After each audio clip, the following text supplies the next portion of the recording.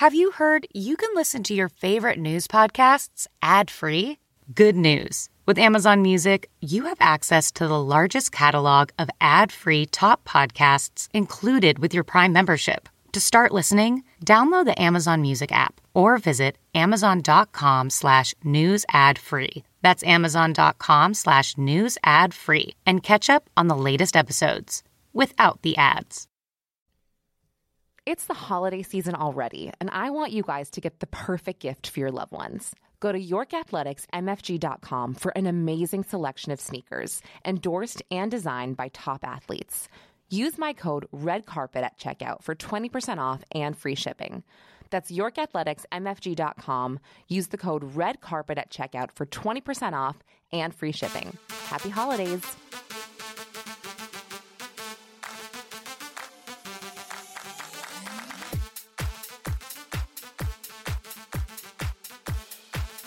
Hey guys, and welcome to Red Carpet Rendezvous. I'm your host, Lauren Conlon, and I'm super excited to bring you guys an extremely interesting episode today. But first, I just want to say really quick about the Brittany Murphy and Simon Monjack episodes that a lot of people have reached out to me being like, you can't stop looking into it. You have to find Sharon Murphy and get her to talk about what was going down in that house. And some people are even like, let's just start a GoFundMe for Linda Monjack to get Simon exhumed and test his hair, even though Dr. Weck didn't recommend it. He just didn't seem against it. Maybe we should do that. But anyway, I don't know. Maybe I won't stop looking into it. I think I'm just going to take a break for now. I sent Linda everything that I came across, while researching, and she was super grateful. So for today's episode, I have renowned criminal defense attorney Jeffrey Lichtman, who has famously defended John Gotti Jr., Fat Joe, The Game, and the rapper The Game, and just last year, El Chapo. He is very well known for his killer cross-examination style. We also have a mutual friend, Frank Morano, from WABC Radio. And so my intention for this episode, since technically it falls under Hollywood crime, was to discuss some of Jeffrey's more high-profile clients and their trials and blah, blah, blah. But we really got sidetracked a lot. And I didn't necessarily mind. The episode just ended up going in a weird direction. Like at one point we talk about how de Blasio became mayor of New York City. Very weird. Jeffrey said that, he was responsible for it, which is probably not something to be proud of, and he wasn't, but we went there. And, in addition to being a very successful lawyer, Jeffrey had a radio show back in the day with Curtis Sliwa, the founder of the Guardian Angels, and Curtis is also a media personality. And if you're not aware, Curtis and Jeffrey got to know each other during the John Gotti Jr. trial in the early 2000s when Curtis had accused Gotti of shooting him or having him shot. And actually, it was this month, 11 years ago, that John Gotti Jr. was acquitted. So Jeffrey cross-examined Curtis on the stand, and then years later, they became radio show co-hosts at AM 970. Now, Curtis is potentially running for the mayor of New York City next year, and I asked Jeffrey what he thought about that, and he kind of went off. You'll have to guess right now whether he went off in a good way or a bad way, but don't worry, you'll know by the end of this podcast. Let's see some other fun moments that you guys should listen out for. So when he was defending El Chapo, there was a few articles in some publications that said that he sent his mistress or his wife or whoever a text as a joke that he was going to send El Chapo a belly dancer in prison. And this is Jeffrey. And I asked Jeffrey about this, when you sent this text, blah, blah, blah. And oh my gosh, I think I really offended him. He really didn't care for the question. And I don't know, I felt like I had to bring it up, and I'm glad I did. I just wanted a reaction, and I got one. But yeah, journalists out there, don't be offended. He definitely shits all over us. But anyways, we talk about a bunch of stuff, and we even bring up at the end his newest high-profile client that he's doing pro bono, which is actually really cool of him, Rashawn Weaver, who is accused of murdering Columbia student Tessa Majors. So terrible. That completely rocked New York City and the nation. It was so sad. But guys, Jeffrey is fierce, and I think you're going to enjoy this episode, especially if you're a New Yorker. You're really going to enjoy it. So after this quick ad, I'm going to play my interview with Jeffrey Lichtman. With winter coming and weakened pandemic immune systems, it's important that we keep our kids healthy. Tiger gummies are an incredible daily vitamin that I give to my own kids to support their little growing bodies. There are 22 essential nutrients in one gummy. They're vegan, all natural, and free of dye and junk, and my kids actually like them. Visit tigergummies.com and use my code REDCARPET20 at checkout for 20% off a subscription of vitamins. That's REDCARPET20 at checkout for 20% off a subscription of Tiger Gummy vitamins. You represented El Chapo, and you did a phenomenal job with them. Now, in the media, though, there was some criticism about the fact that you couldn't speak Spanish, or you couldn't pronounce certain words. What did you think about that when you saw that? The press is so stupid, and all you have to do is look at the people that are writing these articles. There were days 20 years ago when I would have trials, and you'd have guys like Murray Kempton that were following the cases that would be in court. You'd have guys like John Marzulli who could actually string a sentence together. Now you've got people that were delivering Domino's pizzas 3 weeks before they're writing for the Daily News. They have absolutely no understanding of the trials. They have no understanding of what they're seeing. They're going to be in journalism for 2 years before they finally get a real job because they're making $800 a week writing for, either Vice or the Post or the News. So the level of understanding is so low that there's no point even discussing them. They don't understand a thing. You think I can't speak Spanish? I got news for you. I took 5 years of Spanish. Okay. Including in college. Do you think that when I'm in front of a jury and I'm purposely mispronouncing a word, Jalisco, that I don't know how it's pronounced? I don't know how to pronounce Sinaloa? Or do you think that the jury is laughing when they see me mispronouncing a Spanish word? So you're kind of doing that on purpose to sort of set the tone and set things up. Of course, I haven't been doing this for 2 weeks. I've been doing this for, 29, 30 years now. Okay. I know exactly what a jury wants. I know exactly what makes them like me. Jeffrey, I like that. That's so interesting. Preparing the battlefield.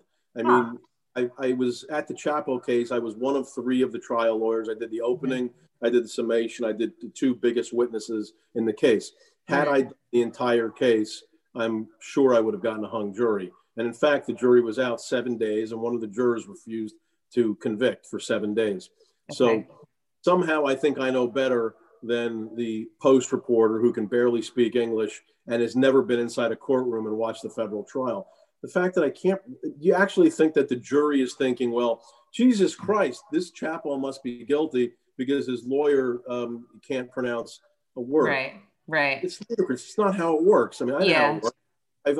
I've spent my life basically focusing on who is, workable in a jury. The case starts. I'm standing in front of the jury for 3 months. I know who loves me. I know who hates me. I know who won't look in my face. They're purposely looking away from me because they hate my client. They hate me because of who I'm representing. I know that there are, 4 people that are looking at me with love in their eyes. So what am I going to do? Over the next 3 months, I'm going to say certain things. I'm going to look at the looks in their faces, how they respond to me when I say certain things. It's trial and error. When I say something and they laugh, I remember that. I'm going to use that later down the road. Right. Before Chapo, I hadn't lost a trial since January of 2008. All right. And, I would say, Chapo, you didn't even really lose. You didn't lose. I mean, it's a loss. It's a loss. You consider that a loss, even though you got him a lesser sentence than what he truly deserves? He got life. It doesn't get any lesser than that. He deserved like 20 million life sentences. Let's be honest. Listen, the case was unwinnable. It doesn't mean that I consider it anything less than a loss because I don't want to. John Gotti Jr. was unwinnable too. His father had gotten convicted a few years earlier, got life. His uncle was convicted in the same courthouse on the same charges with the same prosecutors a year earlier and got life. Nobody thought John Gotti Jr. was going to win either. No, that was a mistrial, correct? It's a mistrial, which is a win. I mean, especially for John Gotti Jr. And thinking back on it, I mean, I know that you're probably, you're familiar with Curtis Lewa. What do you think about him running for mayor? Well, I cross-examined Curtis Lewa and Gotti, which is how I got involved in radio, is because Frank actually was there, was more watching me kick the living shit out of Sliwa, and then said it would be funny if the 2 of you guys did radio together. So that's how I got involved in doing talk radio and had my own show. through 2013 until I finally. Yeah, you had it on AM 970. Is that right? I had it with 970. Yeah, that's finally decided that it was just too stupid, that why am I doing this when I could be focusing on my career that matters? Sliwa and Mayor, I mean, you have to really work with Curtis. I worked with him every day for 2 years. Okay. Every day for 2 years, every single day from 5 or 6 to 8 or 5 to 7 for 2 years. I like him. Even when I was kicking the shit out of him during Gotti, I thought it was funny. He didn't think it was so funny, but I did. Yeah. The problem with Curtis is that he's so dishonest that he doesn't even know that he's lying when he's lying. And it's a painful thing. He's also incredibly selfish. This was a guy that, like, while we were doing radio, he was also doing the morning show. I was offered his show 10 times. The audience is tired of Curtis. The only reason our ratings in the afternoon are higher than the morning because you're on the show and you're not on in the morning. Take over the morning show. And I'm like, well, are you willing to pay me $1 million a year to do it? Of course not. Yeah. So why the fuck should I leave my day job, of which I'm making, more than 7 figures, to do your radio show from 5 a.m. to 10 a.m.? So I would pull Curtis aside and say to Curtis, listen, they're trying to replace you. I know that you got kids. I knew Anthony, who I liked. And I said, I'm trying to help you here because I don't want you to lose. I know this is a lot of money for you. And I'm telling you that they're trying to replace you. I'm loyal like that. Yeah. Curtis would stab you in the back for a nickel. So the idea that him as being mayor, as completely dishonest and reprehensible as Bill de Blasio is, and de Blasio is a disgusting person, a dishonest person, and competent person. And he's so left. And, I don't know if you know the story of one of the reasons he got elected was because of me. I did not know that. Oh, my God. What I did with this guy was the mistake of a lifetime. Oh, no. Am I going to be mad? You're going to be mad. So he was running for mayor. Frank knows the story. Yeah. Curtis does as well. He was running for mayor and polling at about 1%. You remember who was leading the polls back then? I don't recall. Christine Quinn. Oh, yeah. Was a shoo-in. Okay. Who was in second place was Bill Thompson. Yeah. All right. And de Blasio was the public advocate. He was a clown. He was a 9-foot lump. Nobody was listening to him. So what happened was, when we were having the Curtis and Jeffrey show, is we were interviewing every one of the mayoral candidates. We had a Statler Grill show once a week, and we would have them come and they would answer questions. So every single time we would have one of these imbeciles on, I would say the same thing to each one of them.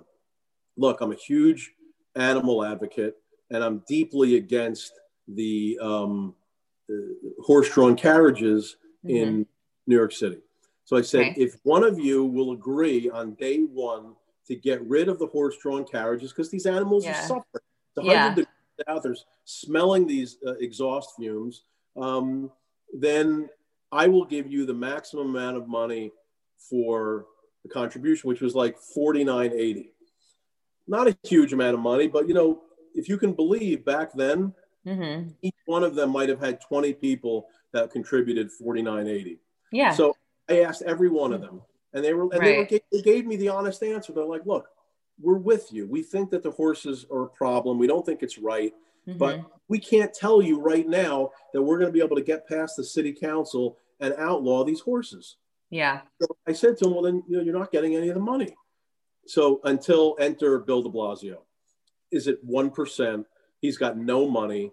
He says to me on air, he's like, done. First day, horses, drawn carriages are gone. So... Wait, he lied then. They're still around. No shit. Yeah, so he then the next day he calls me himself and says, I want to come to your office and pick up a check. I said, Bill, done. Come to my office. He comes the next day. He leaves his assistant in the waiting room and comes in, completely pleasant guy. He's got a great sense of humor. We talked about other issues that were important to me, namely that I thought that there should be the NYPD should still be investigating the mosques in the city. Remember, this was 2011 or so. So there was a lot more Muslim terror, back then in the city than there was now. And he says, look, I totally agree with you. We should continue to do this. Would you agree to raising taxes so that we could pay for kindergartners to go to school? I'm like, I totally am with that. I mean, I'm a conservative, but I'm a social liberal. I'm for gay marriage. I'm pro-choice. I'm for some gun control. I'm a huge gun guy. Yeah. All right. That's ammo. That's 60,000 rounds in my house. But he sold me, and I was like, you know what? You're a decent guy. I made fun of him. He had a great sense of humor, so I gave him the money. He then somehow what happens is this interview gets put in the newspaper. Then the newspaper says de Blasio promises to get rid of horse-drawn carriages. All of the animal people shift to de Blasio, and not only do they shift, but they're screaming at Christine Quinn every time she's at any kind of a speech. Yeah. They're shouting down everybody. Bill de Blasio somehow goes from 1%, wins the primary, and then obviously wins the election. So what happens on day 1?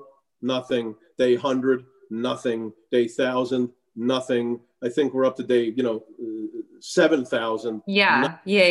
And the guy's got my goddamn money. But it is what it is. I'm responsible for de Blasio. But Curtis. Oh my God. Well, do you think, now I know that Curtis has fabricated some stories before, but do you believe that he was shot in his taxi? Like you believe it. He was shot. Yeah. And you believe, I mean, and it's hard to deny that the Gottis didn't have anything to do with that. I don't believe you really don't believe that they had anything to do with that. You think that, okay, all right. He's never been convicted. I mean, listen, that's fair. Here's the way I look at this stuff. I'm not here. I'm not God. Curtis lied not just about everything. He lied about his wife being raped. He lied and claimed that what he called a 6'8" gorilla attacked him. A gorilla, he said, referring to a black person. There is nothing too low for Curtis Sliwa. This is a guy that was stealing from his wife with his girlfriend, stealing money away from his kid. You mean Lisa Evers or that wife? No. Mary. When he had Anthony, who was a special needs kid, he was stealing money to give to his girlfriend, who's now the Queensboro president. Nancy. Really, you have to be in the mud with Curtis. Talk to the people around him. See how he is in the day to day. There's something wrong with him, and I say this, and I kind of like him because we had a lot of laughs on that radio show. I mean, there were some really funny things. I laughed a lot doing it, but the idea, everything is about Curtis. Everything is an effort to me, to self-glorify. Does he know you feel this way, do you think? Or I said it to him to his face. Okay. I cross-examined him on it. There's nothing that I'm saying now that he doesn't know. And here's the kind of guy Curtis Sliwa is. My last day of doing radio with him was, I'm a very outspoken critic of radical Islam. Curtis, on the other hand, will do anything to get paid on the radio station. So I had a guest on the radio, a Columbia professor, who my proposition that day on the show was that the reason why there was such a high level of child molestation in Muslim countries is because religious Muslims over there follow the Quran religiously. And the Quran says that Muhammad took a wife at 6, Aisha, and had sex with her at 9, correct? So they took that literally. And that's why there's some higher incidence of child molestation. So I had this professor of Middle Eastern studies come on, and she said, you're 100% right. That's why this exists. It's sad. These people are not educated and blah, blah, blah. I get a phone call in the middle of the show from the program director. He's like, you better fucking apologize right now. They're going to come to that radio program and they're going to tear you apart.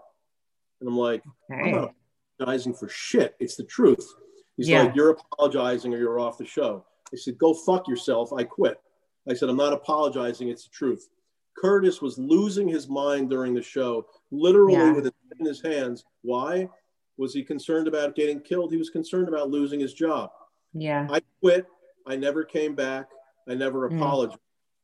I have never spoken to Curtis Sliwa again. He did not one time call me to say, hey, how are you? I didn't really give a shit. because I have a day job that paid Yeah. 10,000 times more than I did doing radio. So I was willing to be a little more risky. Sure. I was willing to, instead of being politically correct, I said, my mind, because if I got fired, who cares? Yeah. You had less He at never stake. once Sure. called, not one time. This is a guy that I tried to save his job. Mm. Whatever he asked me to do, anything charitable, I did it. Anything for the guardian angels, I showed up with money. Anytime there was anyone, I don't even know where the money went with him. It probably went to, to one of his girlfriends. I always gave money. I did everything charitable. He asked why, because it's just, I'm a very loyal team player when it comes to stuff. The guy never called me, not one time. I've never spoken gosh. since then. It was May 30th of 2013. It's been 7.5 years. I've never spoken to him. Oh, wow. That's crazy. Every day. Wow. I totally opened up a can of worms here. Speaking about this, God, who knew? It's not, I'm not, look, I'll who knew? Yeah. Now, just really quick, I have to ask you this about El Chapo. Why would you want to send a belly dancer, not a stripper? Just curious. Completely fake. You'd believe the Post. How old are you? I don't believe the Post. I don't believe it, but I have to ask you about it. How old are you? Oh, I'm going to make you guess. 35. Yes. Okay. So you're older. If you believe what you read in the Post, here's the question. Was I ever brought up on any ethical charges? Not that I read. No. Was I? Well, because you read the Post. Try reading something that actually makes some sense. Was I ever brought up on any charges? Was there any criminal investigation? No. If I'm trying to get somebody into the prison, do you think any of that stuff would have happened? No, Do you think that the feds might have looked at the tapes of every time that I was in to see Chapo to see if I was doing that? I'm sure they did. Yeah, I'm sure they did. Guess what happened? 97% of that was fake. But what am I going to do? In the middle of a trial, I'm going to challenge the stuff because I'm going to be so selfish that I'm going to just care about myself instead of caring about the client? No. Hey, I think that's pretty amazing. I mean, whatever is true, to me, that's just like you care about your clients, right? Well, I mean, it never happened. So, but like even joking about it, does the truth matter? Does the truth matter at all, or is it what the Post says? The truth matters. Of course it matters, but again, I feel like there's always some sort of truth behind everything, even if it's fabricated. Which again, in this case, it could just mean that, again, you care about your clients and you care about their well-being, and you were making a joke, right? I mean, I don't know. Of course it was fake. Of course it was fake. Okay. And, somehow I've managed for 30 years of practice at the highest levels, representing the most, notorious people in New York City, where the government has been after me. I've been subpoenaed God knows how many times. I've been having cooperators, my own clients have cooperated behind my back and taped me for the government. In the middle of Gotti, I had a client that actually taped me while I was taking a leak in the middle of the Gotti case, came up to me at the urinal and stuck cash in my pocket and tried to get me not to fill out an tax form. So I've had the government after me for 9 years. Can't possibly think that I'm so stupid that I would break the law. And secondly, if there was even a scintilla of truth behind it, I'd be in jail right now. Listen, had to ask. It was so funny to me that I literally had to ask you. Are you mad? Congratulations. You're not mad. I'm not mad. This might be our last interview, but that's okay. Make it a good one. So what type of cases do you turn down? Are you just like, you know what? I cannot even, this is so unwinnable that I'm done. I don't consider whether a case is winnable or not, whether to take a case. I mean, there are lawyers out there that have called me up when I was taking Gotti, when I took Chapo. I had a guy who was charged with molesting 4 little boys. I get the same lawyers call me. You're making a big mistake. This is going to hurt your reputation. You're going to lose. You're going to this. You're going to that. Go fuck yourself. This is what I went into law in, is so I can, I can tuck my penis and be terrified of the world. No, go fuck yourself has been my response every single time. There are lawyers out there that are more concerned about what hat they have on, if they've got their pocket square, if they've got their mustache waxed done correctly, and then go inside a courtroom and they can't cross-examine anybody to save their fucking lives. This is what the profession has become. It's a bunch of imbeciles that don't have the balls to cross-examine, that don't have the balls to win a case. The types of cases I turn down are the cases where the stuff is something that I just know in my heart that I can't give my full fight for. I had a guy who was accused of molesting 4 little boys, the age of my kids, 3, 4, 5, and 6, when my kids were 6 years old. And I was asked by a childhood friend's father to represent the guy because he was sure he was innocent. He had been convicted in a 1-day trial and was going to get life in prison. I went to go see the guy and I said, I'm not representing him unless he's innocent.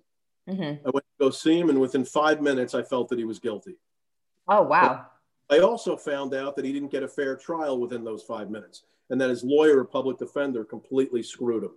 So I said to myself, am I going to be one of these assholes that is only concerned about publicity and looking good in front of the world and only care about money? Or am I going to care about the reason I got into this profession, which is because I think that the Constitution actually matters? So I represented him. I got him a new trial. They vacated the conviction, and I ended up pleading him out to time served. He never spent another day in prison. And that was a big deal. I got about 100 death threats for that when it was in the newspapers. I've gotten to probably 1,000 death threats from Chapo. From Gotti, probably only 100. But if you start taking cases based on what you think is right and what you think, how you, the type of cases I won't take are probably 1 or 2 kinds, only because I don't think I'd have my heart in it. One is anywhere where an animal is tortured. If an animal is tortured, there's no way I'm going to be involved in that. If a child is tortured, I'm not going to be involved unless I think that there is an egregious constitutional error. And I think that the Constitution is more important than, my feelings about child molestation. I'm a strident Zionist, and I'm a critic of radical Islam. I'd probably still represent, and I certainly have represented, hundreds of Muslims over the years. In a terror case, I might, if I felt that someone's constitutional rights were at stake. You can't do this otherwise. And somehow, with all the cases I've taken, with all the publicity from some of these cases, which have caused so much, people freaking out, somehow I go 12 years without losing a trial, state or federal. So find me another lawyer in New York that can say that. What you're saying really, it makes sense to me as somebody who's not, who doesn't work with the law and doesn't work in this field. What you definitely make sense, because that's why you got into the field in the first place. You respect the law, you love the law. Partially you want to help people to an extent, the people that are innocent or the people that are not getting a fair trial. So it's hard, I think, for people like just regular people to look at it that way. I think that's the issue with criminal defense lawyers. But the regular person that vilifies me for representing these people, as soon as he gets charged with a DUI, on his knees begging me to take the case for free because he doesn't have any money. Wants me to represent his father in a tax case. Wants me to represent brother because he got caught with 100 pounds of marijuana. This is what they say. Until they have any kind of contact with the criminal justice system, you're a scumbag, you're this, you're that. If people like me don't exist, what's going to happen? We're going to become Iran. We'll just have no more trials. We'll just go right from arrest to execution, and that'll be the end of it. There'll be no point of having a trial. But I feel sure that I can't be concerned with what the average imbecile in society thinks. That's it. Do I listen to them? I only listen to them because I'm concerned that they may be in a jury someday. Otherwise, I couldn't give a shit what anybody thinks about. Let me ask you about jurors here. When you have a high profile client or a celebrity, how do you go about selecting these jurors? And how do you, because everybody knows who El Chapo is, everyone knows who John Gotti is. That must be extremely difficult for you to find the right jurors for those cases. The jury selection is probably the hardest part because you could be a great lawyer. If you pick a bad jury, you're you have a big trial coming up, the Tessa Majors trial. That's pretty big. I don't know when I won't ask you about that. But that rocked the city. Basically, everybody was extremely torn up about that. And it's very sad. And the whole thing is sad because these kids that did it are so So young. sad. I mean, So sad. yeah. It's sad in both ways. I mean, I spoke to Rashawn actually this morning, the same way we're speaking. I get to speak to him through a Zoom. Okay. He was 14 when this happened. Yeah. His friends, one was 14 and one was 13. These are babies. Yeah. Kids were the same age as Rashawn when this went down. This is a little kid whose voice hadn't changed yet. And so bad. Out of the hundreds of death threats that I got, and the most vile things, I'll come to your house, I'll kill your children, I'll rape your children. This is what the people that, this is our wonderful society we live in. Because I want to take a case pro bono and help this kid out. Yeah. All I said was, look. That was very nice. I saw that. Well, it's, look, it was the right thing to do because family doesn't have the money to hire a lawyer like me. My kids, I said to them, if I'm going to take this case, you're going to work on it with me. You're spoiled. You're rich kids. You live in a community where you have everything you want. You're going to see how other people live that are not born as lucky as you are. And they've been helping me with the case, from the beginning. Yeah. And I said to myself, this kid was not born bad, whatever they say he did. Society, environment, his parents, the difficult situation. His father was in jail all the time. His mother had all sorts of issues. He didn't get the upbringing that my children got. But for the grace of God, my kids could have been raised in that family, and I could have raised Rashawn. He's a very intelligent kid. I never once diminished Tessa Majors. I've got kids that are going to be in college in a couple of years. Yeah. Great for this family. They sent their beautiful daughter, intelligent, vibrant daughter, to Columbia, and 3 months later, they're bringing her back in a bag. Heartbreaking. I mean, the worst thing that could ever happen. So I feel awful for the parents, and I'm not looking to, when you're a criminal defense lawyer, it's not always about getting an acquittal. Sometimes it's about getting a fair sentence. Right. And, even though your client, if he's guilty or if he's not guilty, sometimes you have to realize, this is a case where I want fairness. The city was ready to rip that kid apart. He was all over the newspapers. He was a devil. He was this, it was that. Meanwhile, he was a little boy, just like every other little boy. He just wasn't as lucky as some other little boys. So all I've wanted to do for him is to give him a fair shake. And I don't think that's asking so much. Did I get vilified for it? Yeah. Have I gotten vilified for it? Would anybody else have taken that case in the city? Probably not, for free. I don't think it's about vilifying you. I think, again, what you're saying makes sense in the sense that you want to give him a fair trial, because he's being tried as an adult when he did something when he was 14. However, I mean, and I don't know all of the details. I only know what is out there, but I've read that he viciously stabbed her multiple times while his friends held her there. It wasn't like he was the one holding her. He was the one that. I'm just curious. Is there a knife stabbing? I'm not sure. I don't know. Maybe in a Lifetime movie. I'll. Is there a vicious stabbing? If somebody is holding someone down while the other person is stabbing, do you think that the law distinguishes between the two actions? They don't. Yeah. So here's the question I asked you. When you're 14 years old, is your brain fully formed? No. But right from wrong. Not fully. That's not true. There's actually studies that say that a 14-year-old does not have the impulse control that an adult has. Okay. So it's harder for him to control his emotions and control his behavior. There's a reason why we don't try children as adults. That's the reason. So because this was such an unpopular situation with a pretty white girl, with all respect, if it was a black girl who got stabbed and it was a blonde-haired, blue-eyed 14-year-old boy, do you think there'd be the same disgust in the city that there was? No.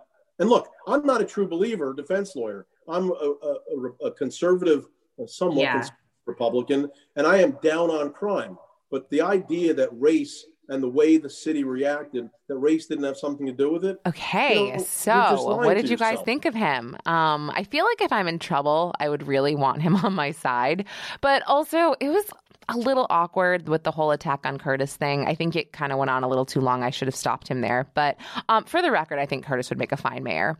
But we're going to have a more lighthearted episode soon. I promise. I'll take a break from this Hollywood crime to bring you something more uplifting. But until next time, don't forget to rate and subscribe on Apple. Thanks for listening.